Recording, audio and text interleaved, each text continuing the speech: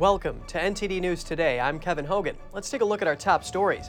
An intense argument between a senator and a union leader. The two threw verbal punches during a Senate hearing on labor unions after the senator made an accusation.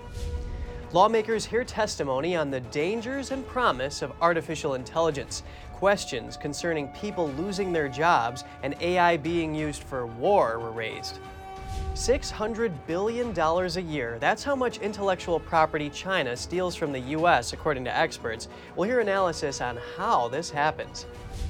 With over 1 million illegal immigrants released into the U.S., the policy critics call catch and release is under fire.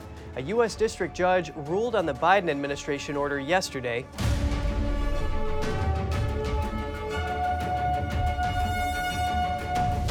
A heated argument during a Senate hearing on labor unions. A Republican senator accused union leaders of using intimidation tactics to gather members, and one union leader fired back. The Senate Health, Education, Labor, and Pensions Committee held a hearing on Wednesday. Senator Bernie Sanders led the hearing, focusing on anti-union tactics allegedly used by large companies. Republican Oklahoma Senator and business owner Mark Wayne Mullen accused union leaders of using intimidation tactics against employees and CEOs to make workers join their unions. Mullen reportedly took over his father's business at the age of 20 and grew the company from having 6 employees to having 300. My guys were making money. They were getting paid more than the union halls were paying their plumbers. Our benefits were better. But because we started bidding jobs that were union jobs and winning those, union pipe fitters decided they were going to come after us. They would show up at my house. They'd be leaning up against my trucks. I'm not afraid of a physical confrontation. In fact, sometimes I look forward to it. That's not my problem. But when you're doing that to my employees... One of the union leaders present was Teamster President Sean O'Brien, who got into a verbal exchange with the senator. Mullen accused O'Brien of not having created a single job while making other people's paychecks smaller. That's where the two started speaking over each other, with Senator Bernie Sanders trying to calm the situation down. No, we don't force Senator, you've asked the You're question. out of line. Let him Man. answer the Actually, I question. haven't, and don't tell me I'm out of line. You are out of line. Don't tell me I'm out of line. Well, you frame. Don't tell me. I'm making a you statement. frame Sir, the statement you need like to a shut tough your guy. mouth Yeah. because you don't know You're what gonna tell me to talking shut my about. mouth? Yes, Yeah. I did. Hold it. Yeah. Hold it. Yes, Tough guy. I'm not Senator, afraid of physical. Senator, You don't have hold to be, it. but don't sit there and tell me I'm out of line. O'Brien later stated that he did create jobs and that Teamster create opportunities by holding CEOs accountable. If you don't want a right to work state, don't force somebody to pay dues to an organization they may not agree with. Don't force somebody to do something they don't want to do. That's called employee choice. If you want to be part of a union, God bless you, be part of a union. NTD reached out to the Teamsters for further comment on Mullen's allegations, but didn't immediately hear back. A House committee heard new testimony yesterday on the perils and promises of artificial intelligence. NTD's Daniel Monahan has more on what was discussed. All right, good afternoon, everyone. After delivering a lengthy opening statement, Committee Chair Nancy Mace illustrated the power of new AI innovations in a very direct way. Everything I just said in my opening statement was, you guessed it, written by ChatGPT. ChatGPT is an AI technology that can convincingly mimic human writing, visual art, and other forms of expression. Eric Schmidt, a former CEO of Google, says machine learning has taken the world by storm. I've been doing this for 50 years, and I have never seen something happen as fast as this round. Schmidt pointed out that it took just 5 days for ChatGPT to reach 1 million users. According to Schmidt, a new epoch of human experience is upon us. The ability to have non-human intelligences that we work with and occasionally have to deal with is a major change in human history. Representative Marjorie Taylor Greene wondered about AI replacing humans. She cited examples of big tech firms doing layoffs by the thousands, with some investing large sums of money into OpenAI. Greene then broached another concern. And I also saw another headline that said Eric Schmidt is building the perfect AI warfighting machine. So I thought you'd be the perfect person to ask about this. Let me be clear, that's for the benefit of the United States. Only if it's in the United States' hands, though, Dr. Schmidt. MIT professor Alexander Madry testified that AI is already being deployed and broadly adopted, while Representative Jerry Connolly suggested there may be a precedent for more intensive federal involvement. Meanwhile, Representative Kwesi Mfume urged society to proceed with caution. I don't know that we can do enough to ring the bell on this. Another subject of concern for some is the reported leftward skew of ChatGPT. Epic TV's Jeff Carlson has written about the program's apparent political bias on everything from President Biden and former President Trump to the January 6th Capitol breach. Daniel Monahan, NTD News. The Chinese Communist Party, or CCP, is the biggest threat to U.S. national security and leadership globally. That's according to the U.S. Director of National Intelligence. The assertion was made at a Senate hearing on global security threats yesterday. NTD's Jeremy Sandberg has more on testimonies from top intelligence officials. Hearing to order. Top intelligence officials shared what they think are the major threats to national security on Wednesday. The CCP topped the list. Senators expressed concerns about quickly evolving technology from around the world, and if the U.S. is able to keep up with the threats to national security innovation brings. Senator Marco Rubio, the vice chairman of the committee, asked about the social media app TikTok and the threats it poses. FBI Director Christopher Wray affirmed the CCP could use TikTok to control software on millions of devices given the opportunity, as well as control the data on millions of users. Could they use it to drive narratives, like to divide Americans against each other? For example, let's say China wants to invade Taiwan, to make sure that Americans are seeing videos arguing why Taiwan belongs to China and why the U.S. should not intervene? Yes, and I would make the point on that last one in particular that we're not sure that we would see many of the outward signs of it happening if it was happening. Rubio feels TikTok is probably one of the best surveillance tools on the planet. We've invited them in and protected them by our laws. So I don't understand why this company is allowed to operate. Wray pointed out the difference between the private and public sectors in the U.S., but he says that line doesn't exist for the CCP in the way that it operates. He says technology and economic security have become inextricably intertwined with national security. On the cyber side, our critical infrastructure is in 85% of it or something is in the hands of the private sector. And if you look at our innovation, if you look at our PII, our personally identifiable information, the percentage is even higher. And if you look at what the Chinese are trying to steal, that's where it is. Senator Mark Warner, the chairman of the committee, questioned the national security implications if China is able to lead the way in areas like 5G, rare earth mineral extraction, and biotech innovation. He honed in on U.S. corporations' investment in China. Too many of our corporate world still believes that that these collaborations inside of China are benign, even though when they turn a blind eye to the literally unprecedented amounts of intellectual property theft, too often because they're making way too much money on investing in China tech. Senator John Cornyn raised the issue of the U.S. financing its number one adversary and helping them grow their military strength. He says a lack of transparency makes the problem hard to gauge. Avril Haines, the Director of National Intelligence, says a system should be put in place to create transparency around U.S. investment in China. Jeremy Sandberg, NTD News. The sheer volume of how many U.S. trade secrets are stolen by China is back in the spotlight. We get analysis on this from an expert who's working to have a bill introduced to prevent it. Please welcome Randy Landrino, the president of U.S. Inventor, Inc. It's great to have you with us today, Randy. Great to be here. Representatives heard testimony from experts that the Chinese Communist Party steals up to $600 billion of U.S. intellectual property every year. That's around $6,000 for every American family. Can you describe how this process takes place and what safeguards can be put in place to prevent it? You know, I mean, they've been doing this for quite some time, and part of the problem is that we have huge corporations that want to be in China, and in doing so, they give up. They're required to give up all their trade secrets, and they do so voluntarily to be in that market, and that creates a huge long-term problem because then China has everything they need to simply replace those guys. But as far as the theft, I mean, look, you've got hacking that happens. You've got spying that happens. I mean, golly, I don't know if you followed what happened regarding Chinese grad students getting into important universities where they're doing viral research and having access to very, very sensitive things and these are individuals that have been, in many cases, eventually proven to be tied to the CCP.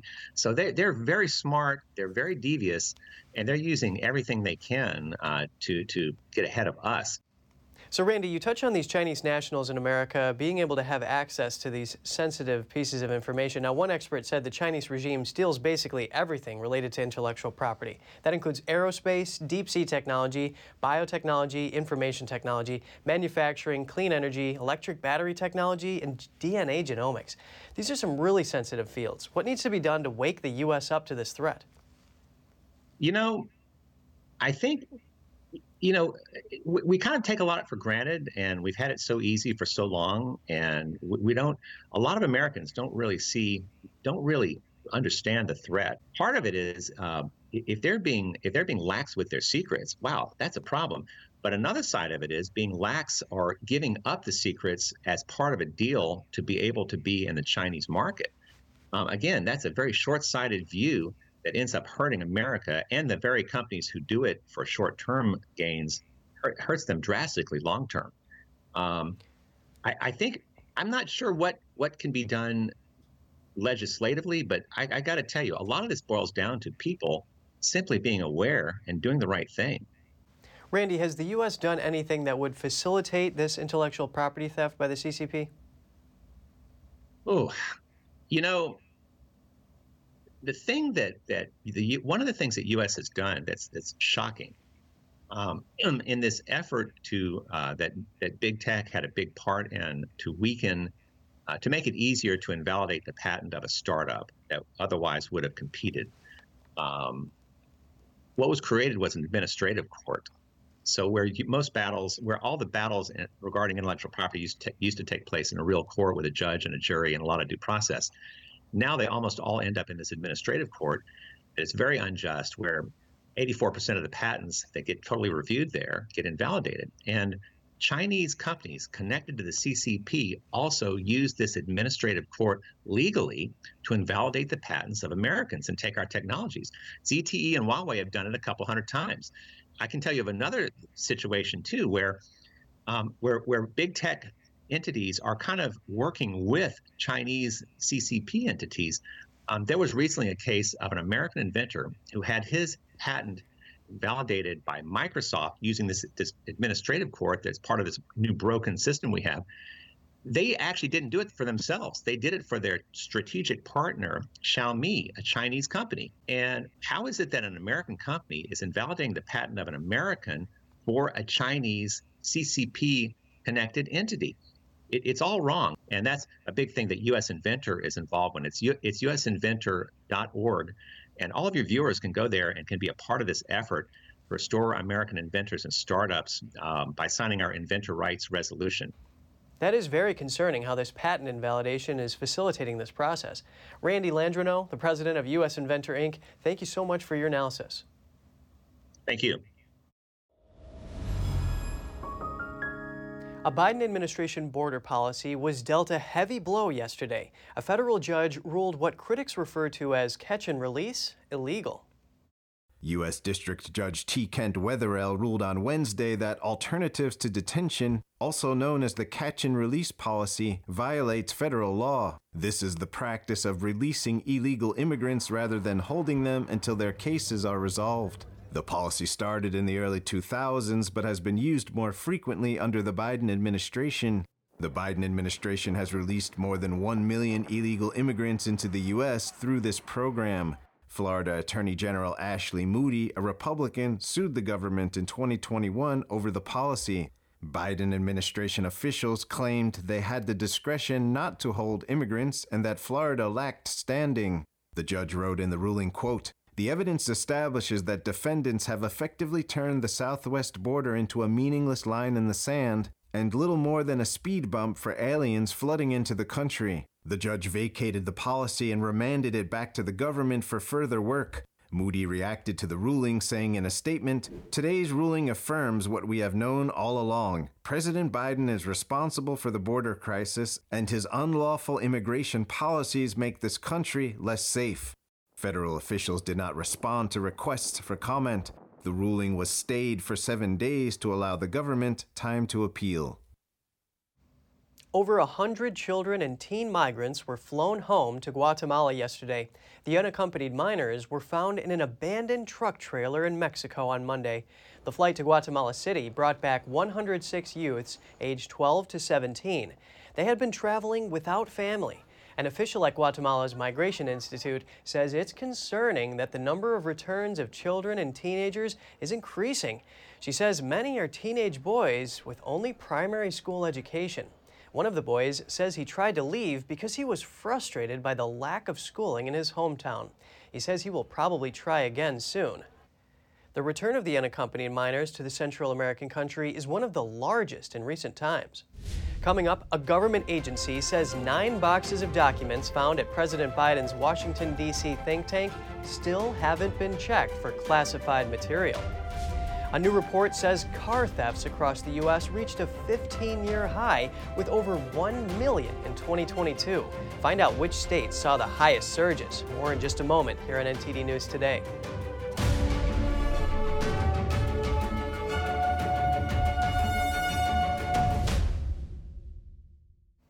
The Centers for Disease Control and Prevention is investigating a mysterious outbreak on a cruise ship that sickened more than 300 people.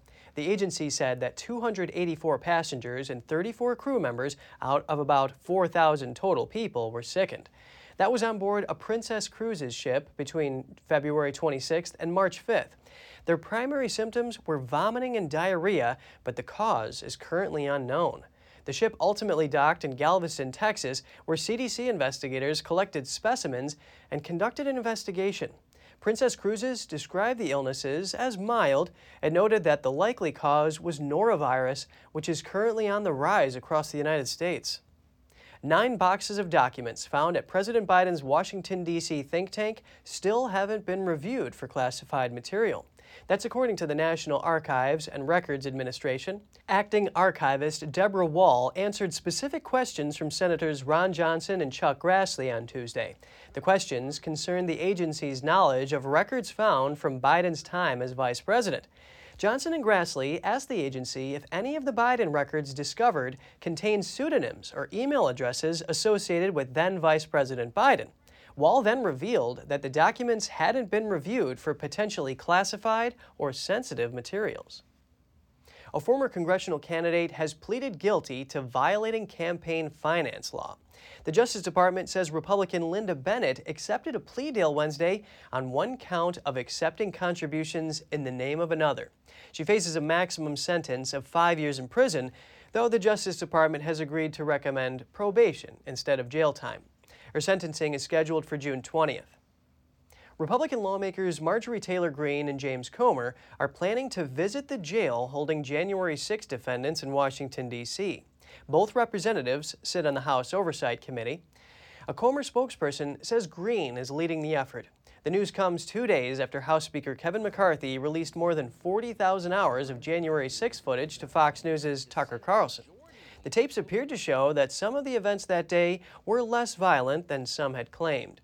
In reaction to the tapes, Greene said Democrats lied to the American people and that they, quote, had people in place to make the Capitol breach happen. Since January 6, 2021, more than 1,000 Americans have been arrested and charged with crimes. Senator Mitch McConnell is in the hospital after a serious fall. The Senate Minority Leader tripped at a hotel in Washington, D.C. last night during a private dinner. McConnell's office didn't give details about his condition or how long he will be absent from the Senate. In recent weeks, he's the 3rd senator to be hospitalized. That's along with Senator Dianne Feinstein, who is recovering from a bout of shingles, and Senator John Fetterman, who is seeking treatment for depression. Senator McConnell also fell at his Kentucky home in 2019, fracturing his shoulder. McConnell is 81 this year and the Senate's longest-serving GOP leader. He was first elected to the U.S. Senate in 1984. A DC healthcare insurance service has been hit with a major data breach, putting the personal information of hundreds of lawmakers and their staff at risk. The House Chief Administrative Officer informed lawmakers of the breach in a letter Wednesday.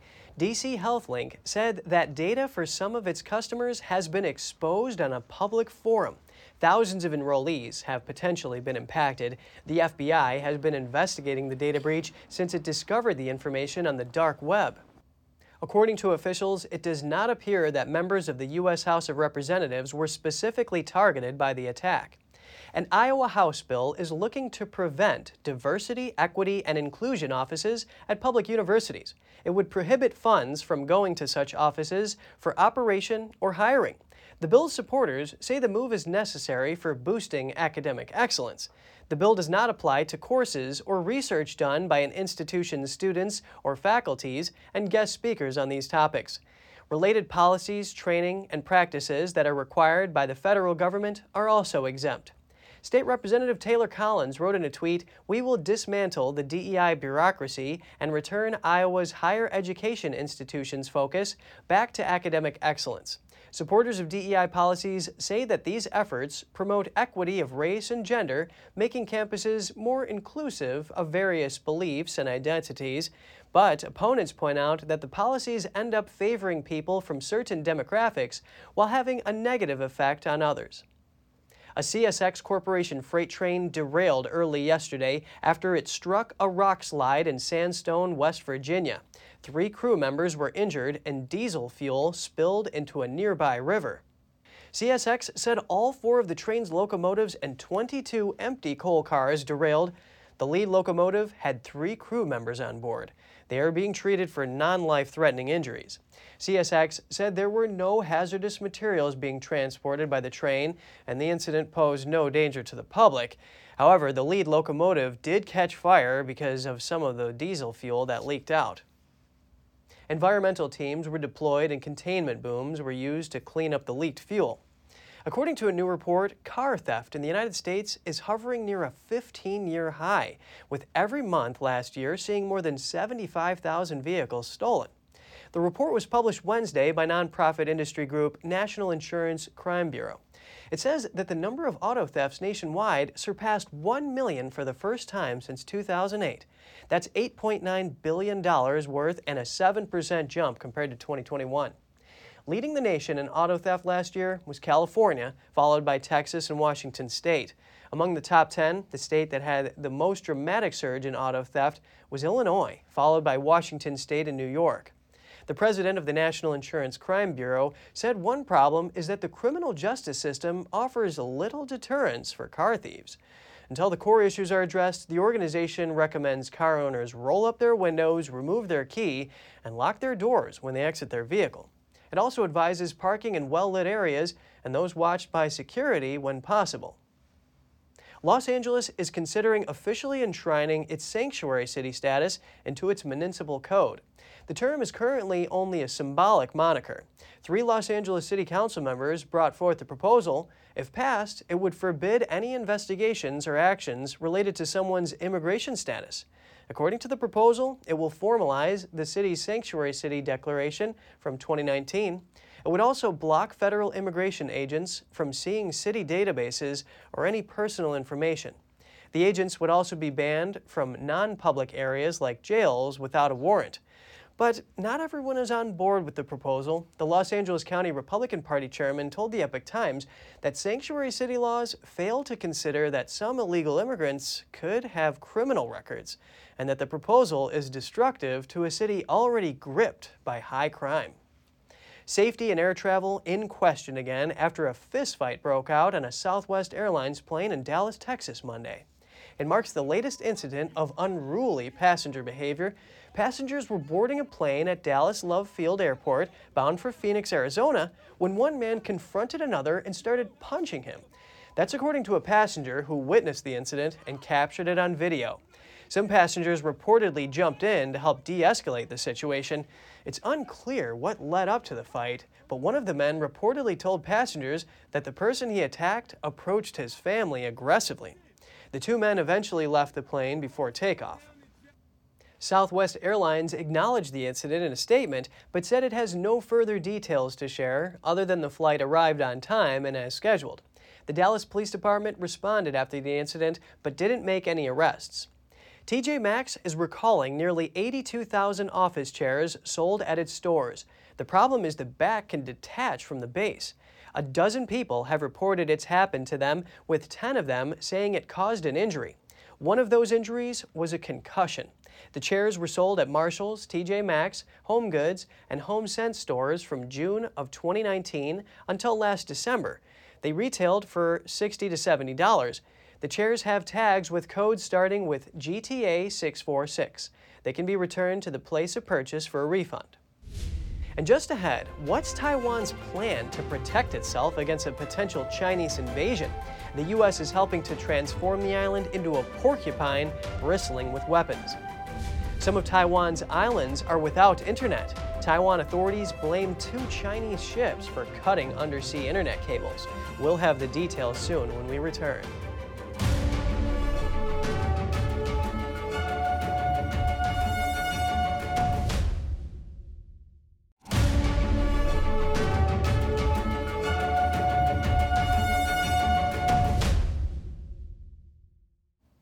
Good to have you back with us. Beijing's wolf warrior diplomacy is back on center stage, and this time it's not limited to Chinese spokespersons, it's now extending to the highest level of the Chinese Communist Party.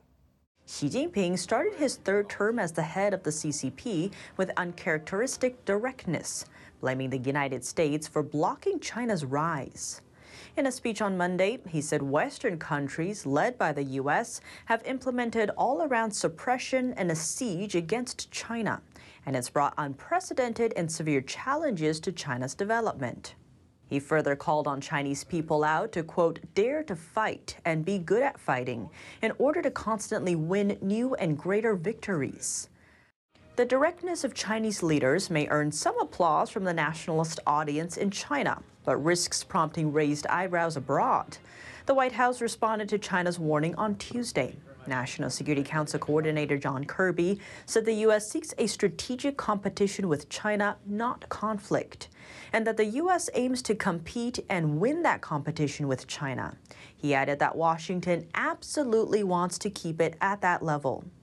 The U.S. ambassador to Japan says China should not be surprised that Washington and its allies in Asia are deepening military ties.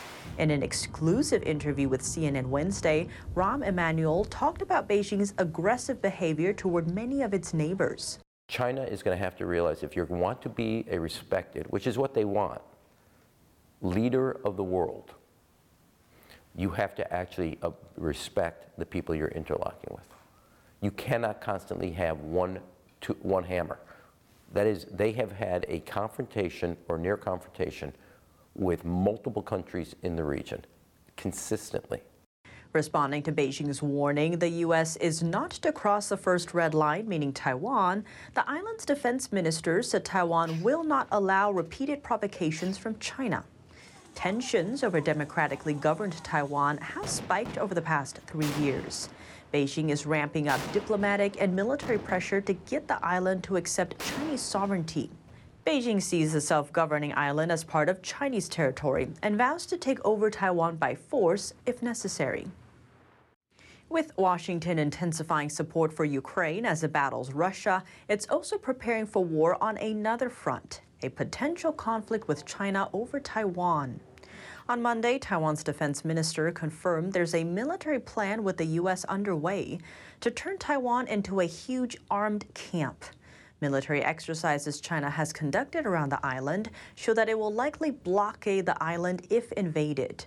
Taiwan would then have to hold out on its own until the U.S. or other allies intervened. The weapon buildup in Taiwan is part of Washington's so-called porcupine strategy to arm the island for a potential war with China. The goal, to raise the cost to China should it decide to invade. Taiwan has also been learning from Ukraine about how smaller armies can inflict heavy losses on larger rivals. That's by favoring smaller, more mobile weapons. Now turning our attention to Taiwan. Residents of Taiwan's outlying islands near the Chinese coast have been without the internet for the past month. Taiwan authorities say Chinese ships are responsible. Taiwan's National Communications Commission said 2 Chinese vessels cut the submarine internet cables connecting Taiwan's outlying Matsu Islands to Taiwan's main island. The Matsu Islands are home to around 14,000 residents, and they rely on the 2 undersea cables to connect to the outside world. The owner of a bed and breakfast says the loss of internet service is having an impact on his business. After the submarine cables were cut off, many customers chose to cancel their reservations for March and April.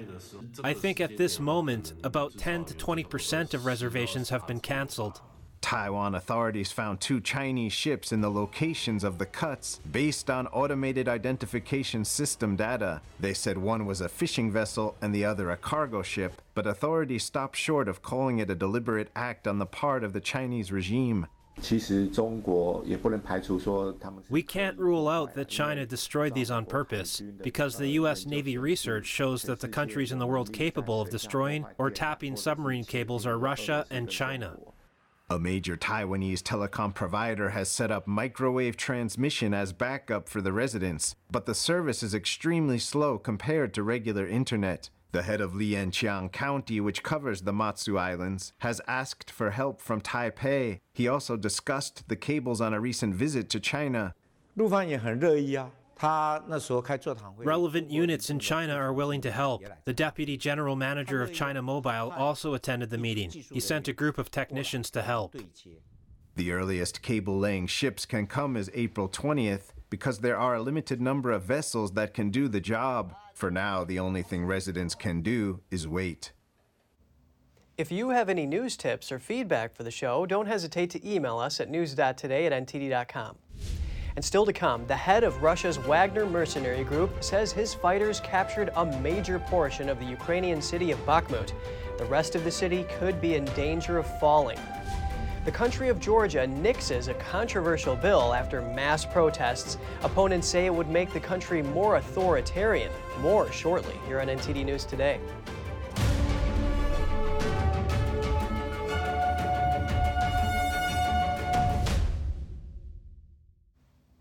Washington has obtained a warrant to seize a Russian aircraft. The Boeing 737 plane belongs to Russian oil giant Rosneft and is valued at over $25 million. The U.S. District Court for the Eastern District of New York authorized the seizure.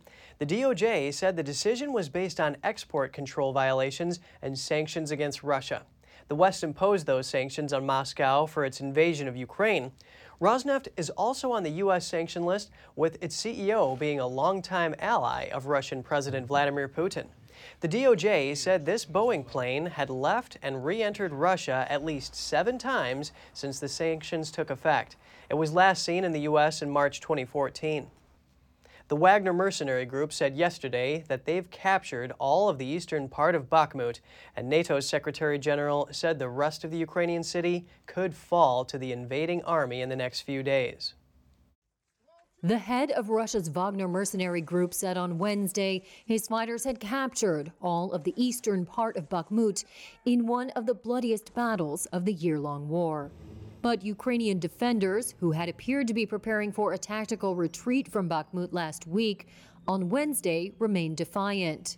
Ukrainian leaders now speak of hanging on to the city and inflicting as many casualties as possible to grind down the Russian troops. But Wagner boss Yevgeny Prigozhin said his fighters have taken control of eastern Bakhmut. If true, that would mean Russian forces now hold nearly half the city in their costly push to secure the first big victory in several months. The mercenary leader said his fighters, who have been leading the attack on Bakhmut, were clearing the way for Russian forces. But Prigozhin has issued premature success claims before, and Reuters was not able to verify the situation on the ground. NATO Secretary General Jens Stoltenberg said Russia was throwing more troops into the battle. What Russia lacks in quality, they try to make up in quantity. They have suffered big losses, but at the same time, we can not rule out that Bakhmut may eventually fall in the coming days. On Tuesday, a Ukrainian medic told Reuters that all the roads out of the city were under constant heavy shelling. A Ukrainian military drone showed the scale of destruction in Bakhmut. Apartment blocks on fire and smoke billowing from neighborhoods. U.S. Director of National Intelligence Avril Haines on Wednesday described the fighting in Ukraine as a grinding, attritional war. She said U.S. intelligence does not foresee the Russian military recovering enough this year to make major territorial gains. Belarus officials are confirming a February attack on a Russian aircraft parked near the Belarus capital of Minsk. The country's leader, Alexander Lukashenko, says activists from the opposition party are responsible. The suspect used drones to carry out 2 explosions in late February, causing damage to the A-50 surveillance jet. The A-50 is a key airborne early warning aircraft. Georgia's ruling party says it's dropping a bill on foreign agents after 2 nights of violent protests. The protesters called it a Russian-inspired authoritarian shift. After 2 days of protests and violent unrest, the political party that controls parliament in the country of Georgia says it's withdrawn a controversial bill that opponents said would have led it down a path toward authoritarianism. Dubbed the Foreign Agents Bill, opponents say it was inspired by a Russian law that's been used to crack down on dissent there for a decade, although its creators say it was modeled after an American law from the 1930s. Graffiti on this wall of Parliament says 1984, after the dystopian George Orwell book. Despite the withdrawal, opposition groups say they plan to continue protesting anyway because they don't trust the majority party, called Georgian Dream. Day before yesterday, they have detained dozens of our friends illegally, so they should be released immediately from the jail because they are peaceful protesters. Georgia should be the member of the European Union and NATO. This Russian law is against Georgia's European aspirations, so we are ready to continue the protests. The proposed law would have required any person, media outlet, or civil society organization that gets more than 20% of its funding from outside the country to register itself as an agent of foreign influence or face fines. Its creators say it's needed to root out spies and foreign influence, and that it was modeled after the Foreign Agents Registration Act in the United States, which primarily regulates groups and lobbyists who work directly for foreign governments or under the control of foreign governments. But it's been denounced by the European Union and the US, which rejects the comparisons to the 1930s law. The NGO Human Rights Watch says the Georgian bill would have required onerous inspections and reporting requirements with prison for repeat offenses. Coming up in France, Notre Dame's damaged stained glass windows are getting a makeover. The building was nearly destroyed in a 2019 fire. Now the glass is being restored to its former glory. Students at an Armenian university rediscover an ancient brick-making technique. The bricks will help restore some of the country's ancient landmarks. Find out more when we return.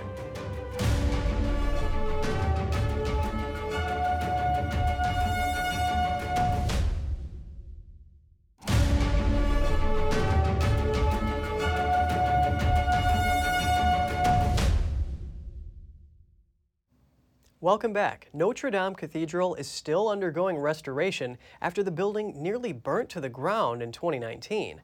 Now it's time to rejuvenate the cathedral's stained glass. NTD's Andrew Thomas has the details on this delicate step. In April 2019, a fire scorched the Notre Dame Cathedral. The blaze destroyed its spire and severely damaged the whole building. Locals and tourists watched from the street in horror. Atelier Vitraux & Berre specializes in the design and restoration of stained glass. They're in charge of bringing the cathedral's windows back to life. It is a great honor to contribute to the worksite of Notre Dame in Paris. It is a very big honor, a sort of consecration because of the monument, of the historical dimension of this monument, and of what it represents. But for us, the work remains the same, whatever it is, Notre Dame in Paris or another monument. Some parts of the cathedral's stained glass windows are being restored in Marseille. We have 2 phases. There is a phase in the workshop. We are going to restore approximately 50 square meters in this workshop, and we have a phase at the work site on site where we're going to do approximately 300 square meters of dust extraction and cleaning of all the chapels. Atelier Vitraux Imbert restores and makes stained glass for churches, as well as private buildings all over France. Germaine Marie is one of the glassmasters working on the Notre Dame restoration. Here I am putting together stained glass. It's a total renovation. It's also stained glass from Notre Dame in Paris, and the lead was all damaged. There had been several renovations before, so we had to change all the lead, change the pieces as well. So here I cleaned it, and I'm starting to do the assembly. Another glassmaster working on the project says the work is fulfilling. It's interesting to see stained glass arriving at the workshop. They are pretty broken and old, and when they come out, they are in good condition. It's quite satisfying to give them a second life. French President Emmanuel Macron pledged to rebuild the Notre Dame Cathedral within 5 years. It's scheduled to reopen in 2024. Andrew Thomas, NTD News. Sprawling grasses blanket Pompeii, a city once buried by volcanic ash. Now the challenge is, how can people preserve the ancient ruins and protect them from damage by vegetation growth? The answer is sheep. These furry lawnmowers will keep unexplored areas of Pompeii in prime condition. The idea is part of a local sustainable agriculture initiative. Growing grass and other vegetation can harm historic walls and houses. Instead of using herbicides or machines, authorities deployed about 150 sheep in the northern part of the site. Officials say the initiative won't help lower carbon emissions, but it does help save money and preserve the landscape. First of all, we save money by using sheep instead of machines and people who come here and use, all kinds of tools. But then it's also something which really gives an idea of how Pompeii was in the time when it was rediscovered. It was woods, vineyards, sheep, and it was this kind of rural environment, and in the midst of that you had Pompeii. Pompeii was totally forgotten over the centuries. Pompeii covers an area of over 160 acres. The town was frozen by the eruption of Mount Vesuvius in 79 AD. Excavation of the ruins began 250 years ago, with 2/3 of them already uncovered. The ancient site offers a glimpse into the daily lives of ancient Romans. In ancient times, bricks were dried under the baking hot sun. Students at an Armenian university are resurrecting the ancient technique, ensuring some of the country's landmarks remain for generations to come. NTD's Andrew Thomas has the details. Students from the Armenian University of Architecture and Construction are mixing clay with different measurements of sand, straw, and water. They're trying to recreate an ancient formula. This brick is made of clay, which was taken directly from the Araboni excavation site, which is excavations of the castle. We used 5 loads of clay, 1 load of hay, and 1 load of sand.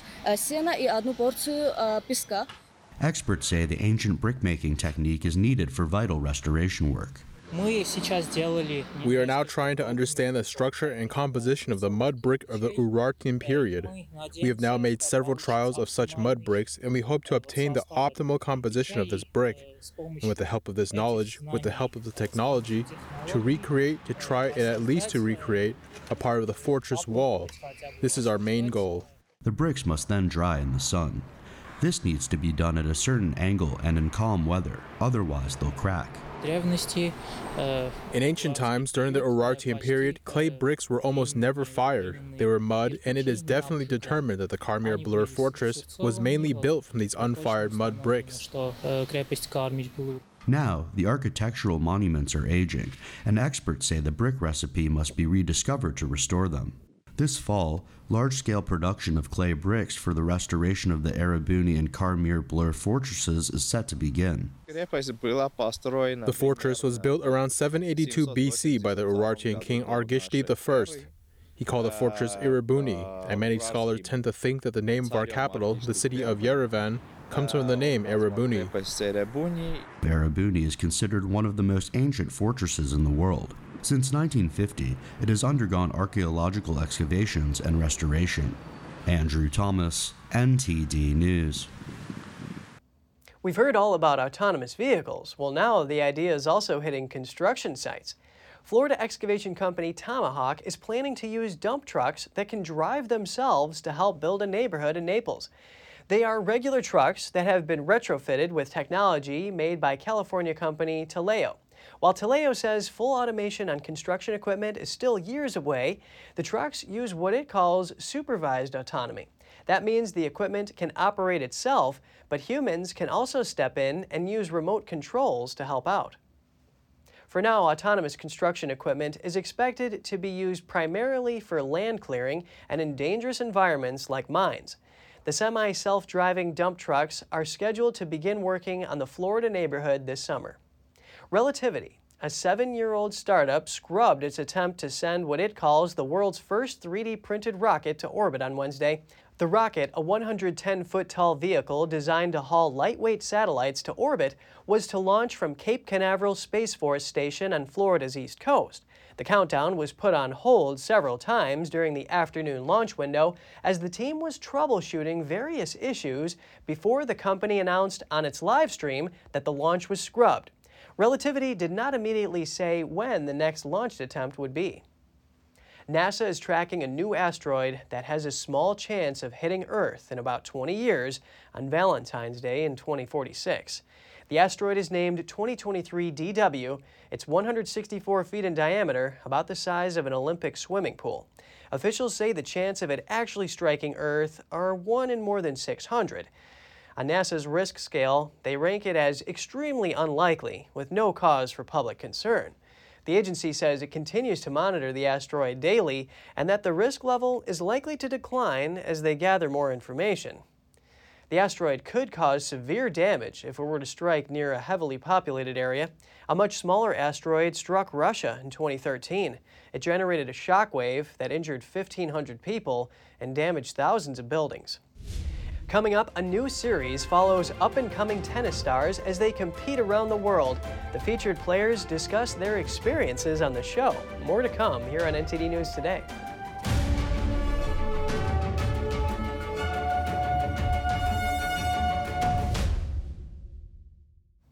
A Netflix docuseries follows rising tennis stars as they compete around the world.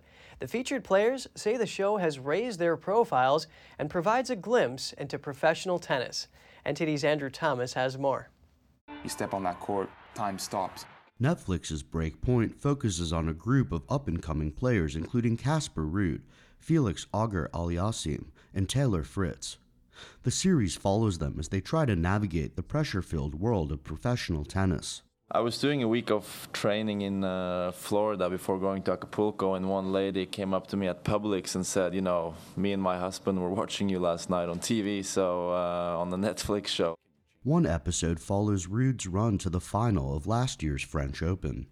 One scene depicts a heated exchange between the Norwegian and the grounds crew. Well, I mean, there was an incident during the Roland Garros before the semifinal where I was quite angry, you know, honestly, because, you know, the court crew wouldn't let us warm up before the match. They said that it was supposed to rain. It wasn't raining when we arrived on court. Canada's Auger-Aliassime feels the impact of the show most acutely in the U.S., the biggest market for Netflix. Yeah, I mean, it's nothing like crazy that you would think, but it's just that people, they say, oh, I saw you on the Netflix, or I just watched your episode, I loved it, and or they say, yeah, like, I wish you luck. So it's just nice interactions with people that maybe were not tennis fans before. Fritz's episode documented his victory in the Indian Wells final last year. I thought the episode was really great. I think there was a couple things that was missed. I think maybe the episode made it seem like my injury was in the warm-up before my match. It was at the end of my semifinal match, and then I had only realized how bad it felt the next day. He was happy with how the episode turned out, but he added that the ankle injury he played through may have been misconstrued. Part 2 of Breakpoint will be available on Netflix in June. Andrew Thomas, NTD News. A heroic rescue in Austin, Texas last Sunday. An NFL player pulled a man to safety from a burning car. Minnesota Vikings wide receiver KJ Osborne was on his way back home in an Uber when they found a car crashed and on fire. The 25-year-old joined the Uber driver and 2 others in the rescue when they saw a man stranded in the car. He seemed slightly dazed from the collision and he couldn't move, but was still alive. Osborne recounted what he called the craziest experience of his life. We helped pull him out the car, but we were still close to the car because the whole time, this car, we had no idea if it was going to blow up. Obviously, that would have been the worst. So, I picked the guy up and, we walked him, 10, 15 yards away from the car. By then, the firefighters that came and the police and everything. And, we were able to rescue him. Right place, right time. I think, like I said in my tweet, God is real. And, I'm happy we was able to do it. The rescued man suffered minor injuries. Osborne tweeted a photo of the quartet of rescuers. They plan to visit the man at the hospital. What you eat and drink can have a profound effect on your liver health. That easily translates into overall health.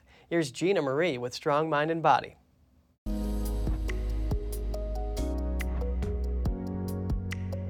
Your liver plays a significant role in overall health.